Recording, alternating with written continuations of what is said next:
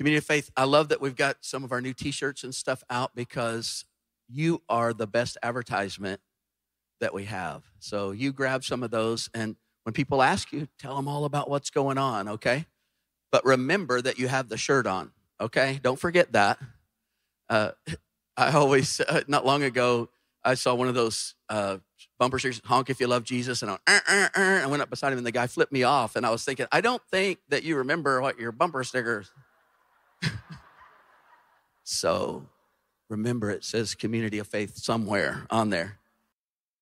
Community of Faith, Micah 6:8. God says, let me tell you, O mortal, what is good. I want you to act justly. I want you to love mercy, and I want you to walk humbly with me. And that's what we're going to be doing. We're going to learn how to do that. And you are already doing that in so many different ways, because at Community of Faith, we don't just talk about our belief. We live it out. And that's what I love about you. We give our lives and our resources to change the world. Because remember this, what we believe, we practice. Everything else is just religious talk. What we believe, we practice. Everything else is just religious talk. I want us to be those that are out there doers of the word, like the Bible talks about. So let's do that together. That's what it means to say, I am Community of Faith. Paul is talking about an area of our lives today as we look at it that sometimes causes us to kind of bow up and bow our shoulders. He's talking about giving. And, I used to cringe. I don't want to talk about giving because, you see all these televangelists, misusing it, send me $1 and I'll send you this prayer rag and it'll be $100 before, But what I realized is that because giving is putting up our resources into heaven, where Jesus said he's going to give us 100 times over, which is 10,000% interest, if I'm not mistaken. I thought some of you are going to be really mad at me for a couple of billion years if I don't talk about it sometimes. So we need to talk about it. Paul talks about it, but he says it from a whole different perspective. So I want you to listen, unbow your shoulders a little bit, relax a little bit, breathe deep. Verse 6 of 2 Corinthians chapter 9, Paul says this, but I say this to encourage your generosity. The one who plants little harvests little, and the one who plants plenty harvests plenty. That's Paul saying that actually a lot of what's entrusted to you in your life comes from the fact of what you do with what's already been entrusted to you. That God is wanting to open up channels into his kingdom to make a difference in this world, in this poor, old, broken down world of ours, that he's wanting us to be channels for him. It's a simple axiom. It's a farming axiom. And, any farmer could tell you, yeah, if you just plant a little bit of seed, you're just going to get a little harvest. If you plant a lot of seed, the chances of getting a lot more harvest, it's night and day. But God says it also applies when it comes to me. It's a law that I've built into the universe that when you give to God, you reap a harvest greater than what you gave. The question for us this morning is, do I believe that?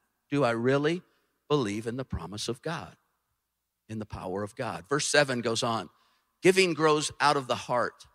Otherwise, you've reluctantly grumbled yes because you felt you had to, or because you couldn't say no. But this isn't the way God wants it, for we know that God loves a cheerful giver. I love this verse because this verse helps us to understand how you do it. It says, not because you felt you had to. Some versions say in English, not grudgingly. But what it really means in the original language, the Greek language of the New Testament, when you see this, it means when someone puts the thumb on you. You ever been at a place and it's almost like you feel the pressure to give, And then they're showing pictures of these little poor kids, with flies and all kinds of stuff and their ribs showing.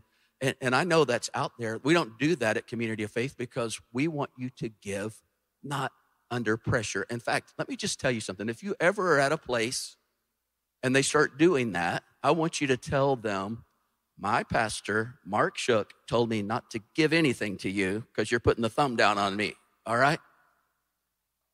The second part, it says, or not because you feel that you have to. That's kind of an inside thing, but it's for the wrong motive. It's like, yeah, I'm kind of scared. I mean, business is going pretty good. I'm afraid if I don't give to God, he's going to crush me or something.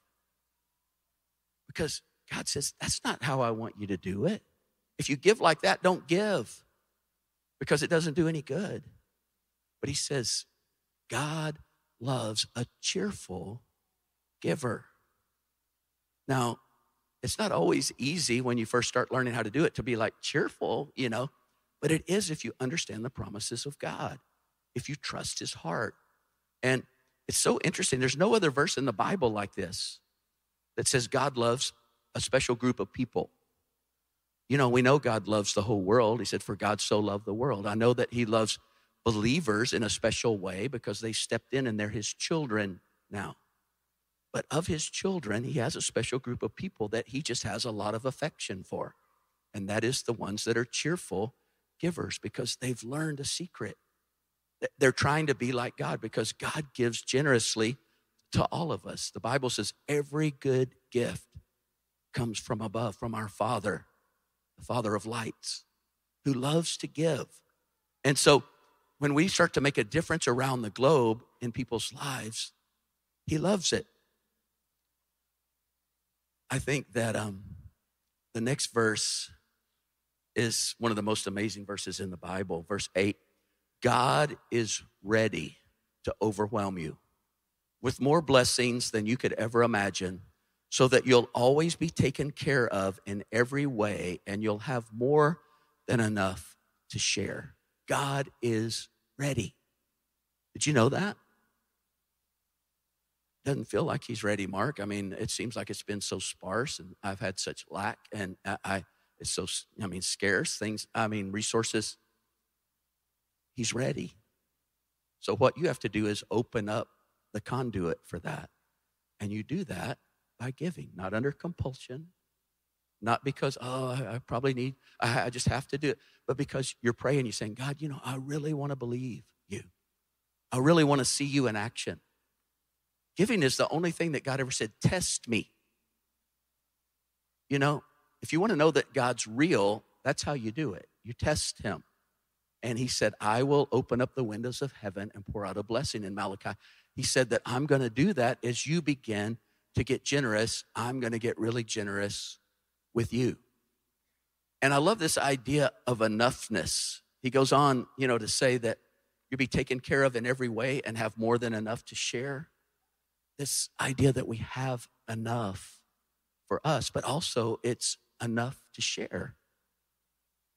There was a guy in one of my dad's early churches. I was a preacher's kid, and preacher's kids, I know, they're always the worst. You already know that, right? But, we would be like the little church rats running around. But I did notice people. And there was this one guy by the name of Jack Seymour. He was just a single guy, really humble. He was a school teacher. And he just lived by himself. I don't know what all his issues were or anything, I don't know why he was single, but he had never married. And he was just the most humble guy. Like, you would just talk to him and he was nice. He seemed normal and he was just really humble. But you know what I found out? I heard my mom and dad talking. Jack Seymour gave more to that church than almost anybody, all the wealthy people in the church. And he lived really simple. He lived with enoughness. And when he died, he willed $1 million to the church. I don't even know how you do that on a teacher salary, but it's just, he had saved and it was all going to God's kingdom. And I always think of him, like when we get to heaven, the Bible says, the first will be last and the last will be first. Nobody knew who he was, even in the church, hardly. But I think when we get to heaven, we're going to see him up there, right there by Jesus. Some of you, you're so humble and you give so generously and you don't even, come up and introduce yourself to me. I have to find you some other way sometimes, but I just think there's going to be people up there that are going to be like, I knew them back at Community of Faith. I knew them. Look at them now. This is crazy. Maybe some big televangelist or something, depending on their motives for what they're doing, might be at the end of the line. You don't know. We judge from a human perspective, but God doesn't. And he judges not based on the amount that we give, but, based on how we do it from what we have. And that's how he begins to open up those things. So you can begin to know that about God. Verse 9 goes on to talk about that. Remember what is written about the one who trusts in the Lord. He scattered abroad. He gave freely to the poor. His righteousness endures throughout the ages. If you want to leave a legacy that goes through the ages, we've just seen it in so many different ways. We've actually, as a church, poured millions of dollars into Burundi. And most people in America don't even know there's a country called Burundi, much less where it is. But it's in the middle of Africa, right by Rwanda and the Congo. It's one of the poorest countries on the planet. And we're working with the poorest people in Burundi. They make an average of $100 a year, the Batwa people.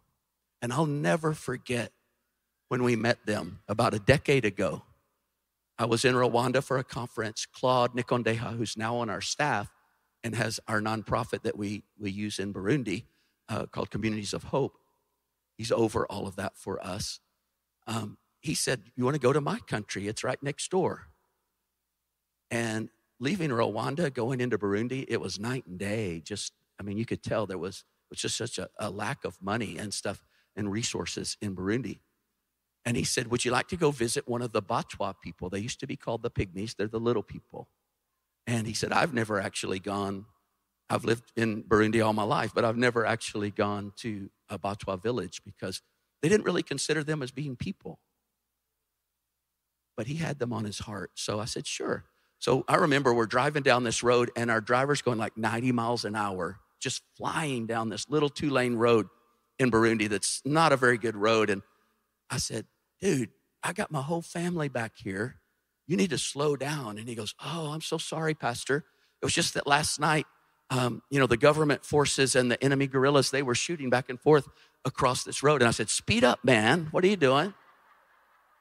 Why are you going so slow? I had no idea Claude was taking me out into the Civil War, But we got to this hill, and it was just an old dusty place. There was, just rocks and dust. And there was this group of people. There was about 3,000 of them in this little group of the Batwa. And because we pulled up, they began to dance, and they began to sing. And I didn't realize, but they're singing about us. They don't know us. They didn't even know we were coming. But they start singing. If you ever go there, they're going to make up a song about you. You might not want to know what it is, but it's going to be an amazing, amazing song. One of our ladies that went, she's a little bit on the larger side. When she was there among them, they made up a song about her, but they called her the queen and they would stick their hands. She had a little bit of fat fold there, and you must be a queen. And she said, I'm moving to Burundi. I'm coming to Burundi. This is crazy great. But, they were singing this song. I didn't know it was about us.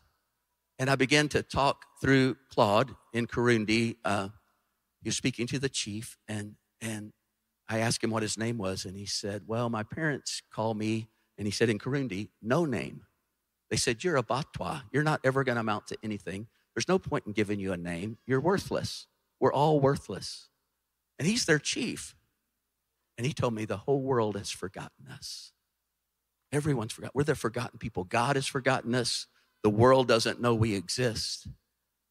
And God just spoke into my heart really strongly in that moment and brought to my mind the verses in Isaiah where he says, I have inscribed you on the palms of my hands. I know your name.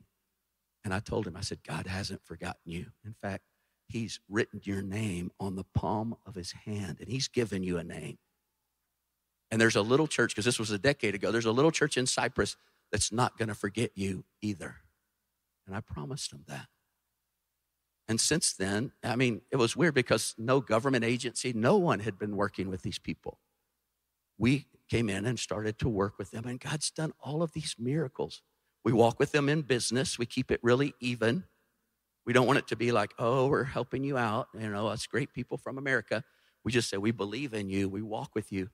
And it's been amazing to watch what God has done. Only 2 out of 10 of their kids were living to age 5. So, just 20%. And now it's like the percentage is like 99.95%. We've lost like one kid in the last 7 years, and they're having so many kids, and they're prospering in such a mighty way. It's just incredible. We hired one lady to help us with some family planning, teach them a little about birth control, but she got pregnant, so that didn't work out. But it's so cool because they're kids. And they are the little people. Like, one of my dreams was to teach them to play basketball because I could be Shaquille O'Neal finally in my life, And we put the goals at 8 feet, and, that never worked out either. But I don't think that was a God dream. But, I was just amazed to see what they've done as we've walked in business with them. And God's turned their whole situation around. There's a hospital there now that focuses on from conception through like year 2 and in the baby's lives. And that's what's keeping them so healthy and so alive. And we're working with about 18,000 of the Batwa now. And we've just seen God do all these miracles. I remember, they were making like $100 a year for each one per capita. The ladies, they would fire this pot. It would take like 3 days to mold this pot, fire it in the fire. They would walk 2 hours into town and sell the pot for $0.25. And they would sell like 2 pots a week, so like 50 cents a week if they were doing good. And how can you live on that? I don't think you can. But now they've started all these businesses. I thought, oh no, things have flipped around. And I thought, I hope we don't Americanize them, because now they'll take, the Batwa, the Hutus, and the Tutsis are the 3 tribes there. And the Hutus and the Tutsis have treated the Batwa so terribly. But the Batwa just keep loving on everybody. And it's amazing. It's crazy. They're giving them jobs. And, our bank in Bujumbura is working with all 3 tribes. And you've started over 200,000 jobs in Burundi in this last decade, which is unheard of. It's changing the whole economy of Burundi, and everyone has stood up and taking notice. That's why the United Nations is wanting to work with us there now.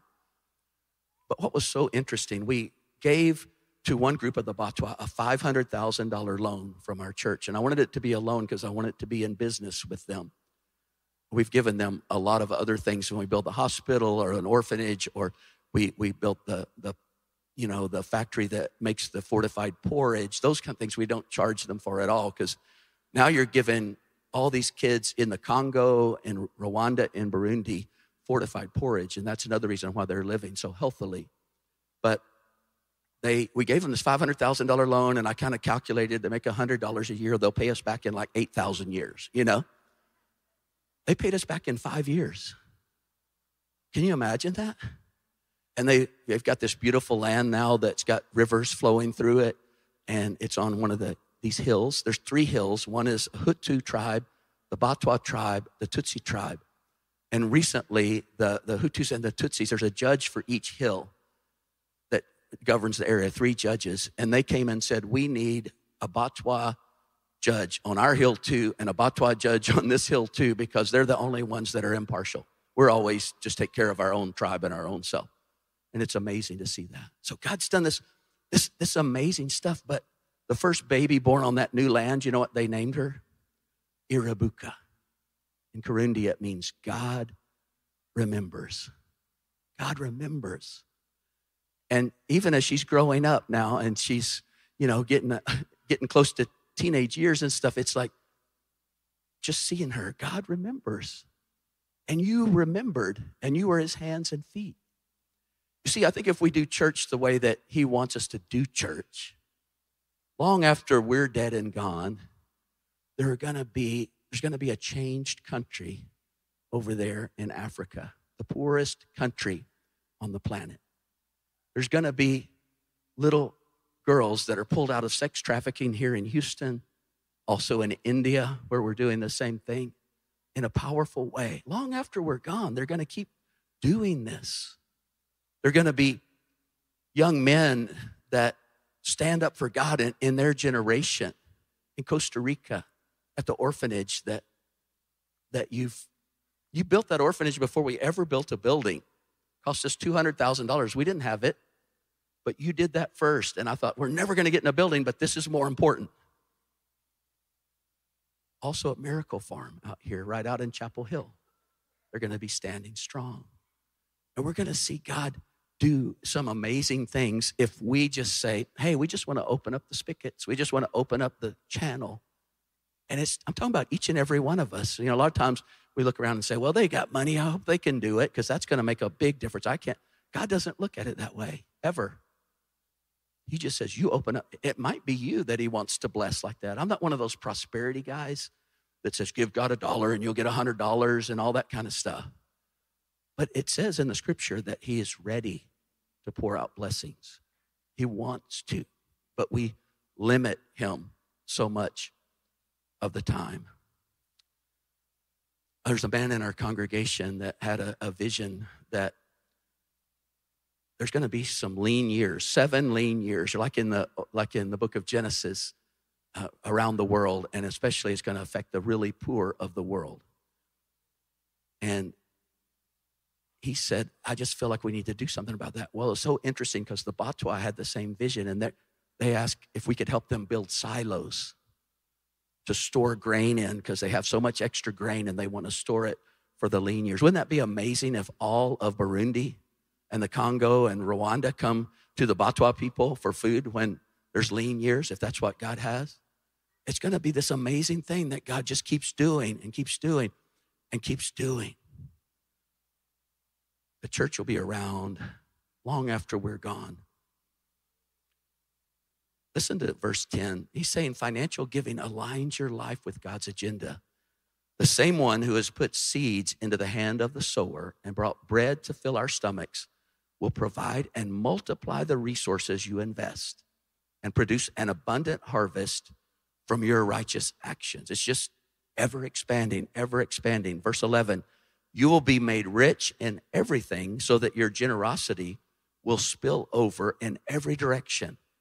Through us, your generosity is at work, inspiring praise and thanksgiving to God. So the path to enoughness, and even more than enoughness, so that it spills over, is we give to God, and God continues to give back to us.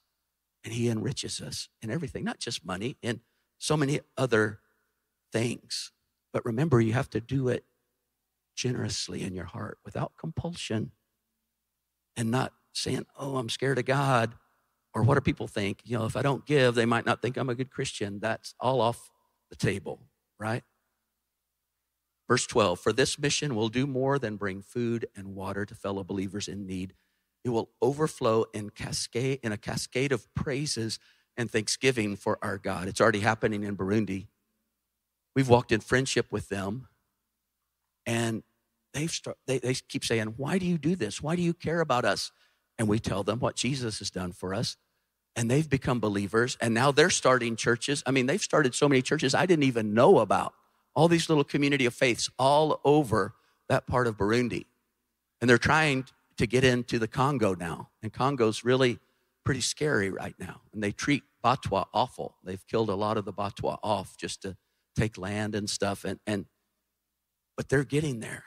He goes on to say, it is proof of your faith. See, what we believe, we practice, and everything else is just religious talk. Many people will praise God because you obey the good news of Christ, the gospel you say you believe, and because you freely share with them and with all others. The gospel we say we believe. I am community of faith. What I believe, I practice. Everything else is just religious talk. Let me read you a letter. My dear community of faith, you look hungry. Hungrier than even anything I've seen on the mission field. Because as I watched that tiny Batwa woman in Burundi, in the heart of Africa, the woman with no shoes and no husband and 7 kids, walk up to the front of the church and put a bag of beans into the basket as her love offering to God, my heart ached with this raw conviction that I could feel it with you, community of faith. What you really wanted. You're hungry to love God like that. You're hungry to sacrifice, even if it will cost you your Starbucks or your Netflix or your Hulu or your YouTube Premium, because who can stand to watch all those ads? You're hungry for more. You long for more. You're hungry for more than vanilla services and sweetened programs and watered down lives. You're famished for more, for hard and holy things, for some real meat for your starved soul, some real dirt under your fingernails, some real sacrifice in your veins, some real Jesus in your blood and in your hands and in your feet. I'm looking into the eyes of all these little African children, all these hungry, dancing eyes, and their teacher saying, you all get to give. It's not just the rich who get to give. You don't wait until you have more before you give to God. You give now, so you get to become more in God. The children are all smiling and singing as they bring their only plantain to Jesus. They just can't help it. They keep breaking into a dance, the dust rising up like clouds of praise. It's not having much that makes you rich. It's the giving much that makes you rich. Give and you are the rich. And I'm sitting under a thatched roof in Africa with the richest in the world. Not Jeff Bezos or Elon Musk, not Warren Buffett or Mark Zuckerberg. It's not the family with multiple cars, 3 flat screen televisions, and a week at Disney. It's a bunch of kids in Africa in ragged t-shirts and flip-flops made out of old tires who have no knives or forks and sleep on dirt floors. It's only the people who give sacrificially who get to live richly. With tears, Laura and I returned from the mission field to America, and I saw churches who love to play at being Christian more than to actually be one and give themselves away for our lost, broken world. But community of faith, that is not us. I am standing in Cypress, Texas, and there's a church, and it is us who want hard and holy things because we want more than hollow lives. There's a church, and it is us who want our children to know the abundant life, not the American dream, a life more than selfies and cell phones and iPhones and iTunes and iPads and iLove. We want them to know the abundant life of loving the least, the lonely, and the lost, and of tasting and knowing that the Lord is good. Community of faith, it is time. We're all done with no risk, no sacrifice, no point lives. It is time. It is our time. And our hearts have begun to beat in time with our Father's heart. I am a Jesus follower. I have chosen his way. I am community of faith. What we believe, we practice. Everything else is just religious talk. Would you close your eyes with me? I'm going to ask you, as you prepare for our best gift offering in December, that you would just ask God, what do you want me to do? And he's probably going to stretch you. One-time gift and a pledge. And that's above your regular tithes and offerings. And I know, it's hard times. I know what I'm asking. But this is who we are. And I'm determined on that last great day that Jesus said we'll all stand before him. And he asked the question, I was hungry, did you feed me? I was thirsty, did you give me a drink? I was naked, did you clothe me? When you've done it for one of the least of these, you've done it unto me. That we're going to be able to give a resounding yes. And he's going to say, well done, my good and faithful servants. Enter into the joy of your master. That's my dream for you, my dream for us, my dream for community of faith, that we would step in. That the end of this year and all of next year would just be something that's so life-changing as we get all in together. Let me pray for you for that. Father, I ask for each and every person within the sound of my voice, whether they're at home sitting on their couch, driving in their car, or they're right here in this room. God, I ask that you would just so open our hearts like that we would see your heart, that you love to give, that you long to bless us, but we've shut that off by having a scarcity mindset, not believing there's enough to go around and hoarding it for ourselves or spending it lavishly on things that are of very little importance. God, would you just break our hearts for your kingdom, for your little ones, for those all around the globe that are suffering right now, for our friends and our neighbors whose 13-year-old is struggling mightily right now, for those marriages around us that are breaking apart and they don't know you. They might live in the biggest house on the block, but they don't know you, so they're lost. We are not lost. We know you. We're found. You have found us. You have saved us. You have changed us. Let us be your hands and feet. Give us the courage to take that little molecule of faith, that little tiny ember of a flame that's deep down inside our hearts, and obey you.